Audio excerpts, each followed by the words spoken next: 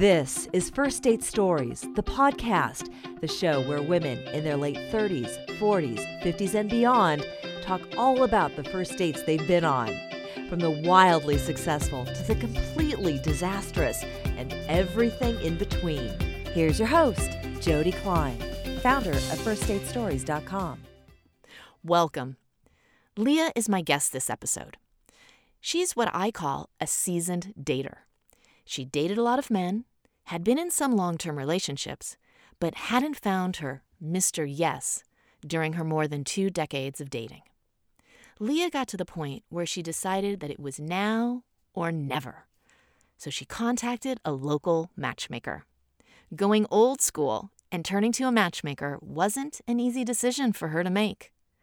She talks all about why that was and about her marathon date with the 11th man the matchmaker introduced her to, Paul. And now, here's Leah's first date story. Welcome, Leah. It's nice to be here. So glad you are. Thank you. Let's learn about you before we learn about your date with Paul. I'm in my early 60s now. I've been a real estate broker for several years now. Prior to that, I had been in the apparel industry. I've traveled extensively through business and pleasure. Some of the things I love to do in my spare time are practicing Pilates, skiing, and enjoying nights out and evenings in with friends. Fabulous. Sounds like you live a very full life. It's a good life, I'm blessed to say. We have a story to delve into that starts out with a matchmaker. That is correct. I had a number of years where I was dating men that seemed really wonderful at the beginning, and then over a period of a few months, a year, whatever, it just didn't seem to be right. And my mother had given me some advice at this point. She said, find a man who's divorced, whose children are grown, and who is really looking to start a second chapter in his life. And I'm blessed to say that was good advice. That's exactly what I found. She had given you this advice. How did you act on this advice? Well, because you'd been dating for a while. So hadn't you been dating some men who were consistent with her suggestions? Well, in hindsight, some were consistent with her suggestions and others not quite. So I decided that I would pursue a matchmaker. I felt that would be a little bit more personal than Match.com or some of the other online dating sites. And it took me a while to get over the emotional hump of making that decision. And there was a woman who was advertising in a local paper, and I checked her out online, and I made an appointment to go see her. And that's how it started. Now, you talked about needing to get over a hump. What was it that was difficult for you before you placed that call or sent that email or however you got in touch with her? I felt I was smart and had a lot of things to offer, and yet I wasn't meeting men who were really matching me back in that. And so there was an emotional hurdle to say, okay, I need help. I'm doing something wrong. There's something going on in my life that just wasn't quite working out the way I always thought it would. And I was at an age at that point that it's now or never. So picked up the phone and made an appointment with her. What was that appointment like? She was a very sweet woman, a little bit older than me. She was a little kooky, and she showed me pictures of different men in her database, and she said I could pick 10 that I wanted to meet. Were there 10 there who... Oh, there were hundreds. But that you wanted to meet? Yes, there were 10 that I wanted to meet. And she said she would then contact them and send them my profile and picture, and if they were interested as well, that they would call me. Directly. She wasn't going to be in the middle of it. No, she was just the impetus for the initial introductions. So I started getting calls, And there were some very nice men, and there were some very quirky men. And then she called me up and she said, this one really nice man, this really good one, just came into my office. And I thought he'd be really good for you. And that was Paul. He was actually number 11 for me. We were only allowed 10, but he was number 11. Did the matchmaker send you his profile with his photo? She did that. She emailed it to me, and I said, sure, I'd like to meet him. He called me a few days later. He was actually on assignment for a 2-month period. And when he called me to say what city he was in, my response was, oh, better you than me, because I used to travel to that city quite extensively in my prior career and was happy not to be doing that anymore. So we had a nice laugh about that. Did you have to wait 2 months to meet him? We did wait almost 2 months. We talked on the phone regularly. It was very easy to converse with him. We texted, we emailed. He had been married before. He had 2 children. One was out of college and starting her career. The other was in college still. And I thought, woohoo, my mother would be so happy. Almost 2 months pass, and what happens next? We had arranged a date that he would pick me up at 1 o'clock on Sunday of Memorial Day weekend. At your house? At my home. I felt comfortable enough then. He came in, we sat for a little while, just, I guess, sizing each other up because we'd spoken so many times and emailed and texted, and now we were meeting for the first time. What were you thinking as you were sizing him up? I was a little concerned that he was a little too old for me because he made a comment, oh, I think you're too young for me. And I asked him how old he was, and he told me, and there's a 9-year difference, so it's not that outrageous. So once we put that aside, he said, well, would you like to go have some lunch, and we'll go to the museum. And I thought that was just a really classy first date, and I knew he had put some thought into it.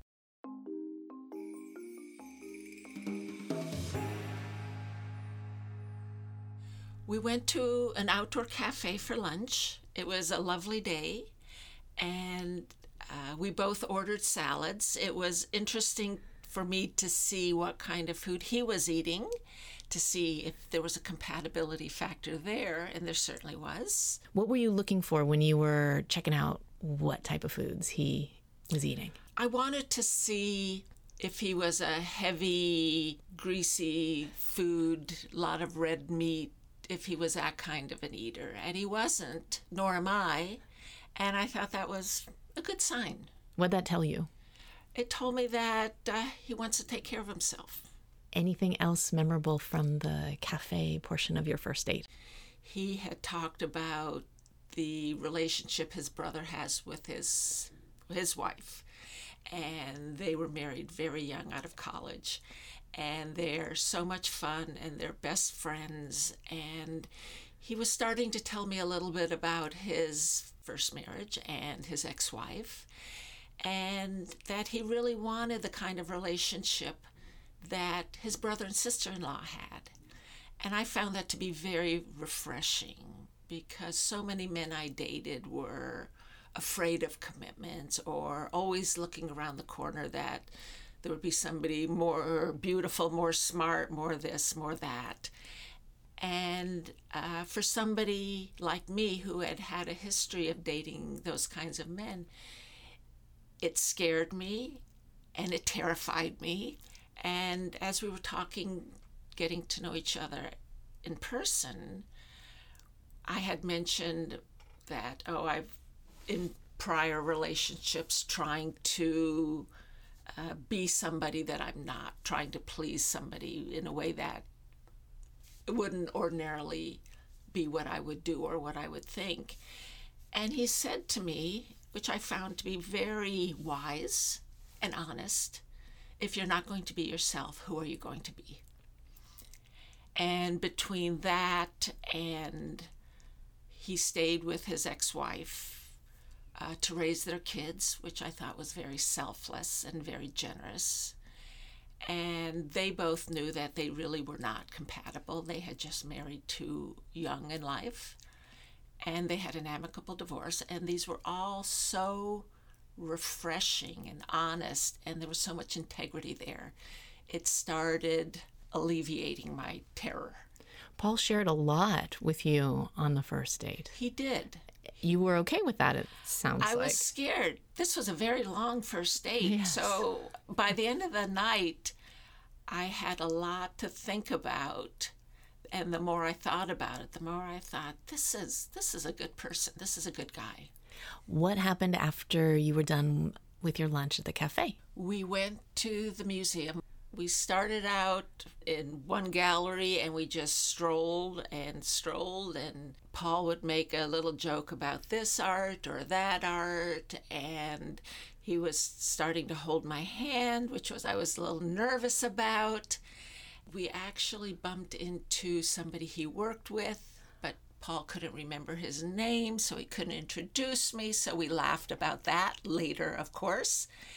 We were in the museum for, I think, a couple of hours. It was a really nice date. Let's go back to him holding your hand. You kept your hand in his hand? Did you pull it away? There's a lot of presumption there to grab somebody's hand after you've only been with them for a short while. It was a little uncomfortable at first, but certainly by the end of the date, it was a good thing. He was feeling it. Yes. I was nervous. He was feeling it. And again, that was such a difference from men I had dated in the past. Do you think he was picking up on your nervousness at all? I think he was nervous, but in a different way. And he said this by the end of the date, that I really want to make this work. And then I got really scared. And for the first week or so, when he would bring up talking about us and making it work, then it's like, slow down, buddy. So he was very considerate. He was always very considerate. Sounds like your time at the museum was quite romantic and enjoyable. That is very true. And we had such a nice time at the museum. Neither of us really wanted the date to end. By this time it was mid-afternoon. I can't remember if he suggested or I suggested that we go to look at some art galleries. So we got in his car, drove across town, strolled around through some other art galleries. We stopped for a beer. By this time, it was getting close to dinner time, and we're starting to head back to my home for him to drop me off. And he said, would you like to have dinner? And we ended up going for sushi.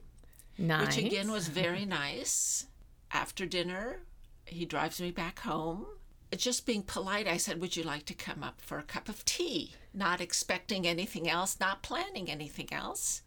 And he said, sure. So he came in and we had some tea. And he was there about half an hour. And by this time, it was a long day. And I basically said, I think it's time for you to go home. So that was the end of our first date. What happened when he left?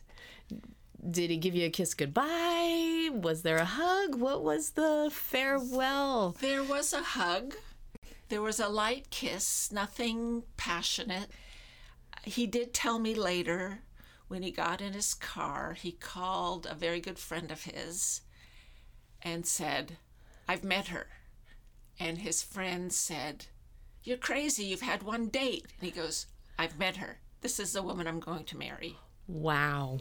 Of course, he didn't tell me that till a couple weeks later. Still, that's pretty early to share that sort of a huge epiphany. If he would have called me and said, as he's driving home, you're the girl I'm going to marry, I would have said, you're really crazy, my friend.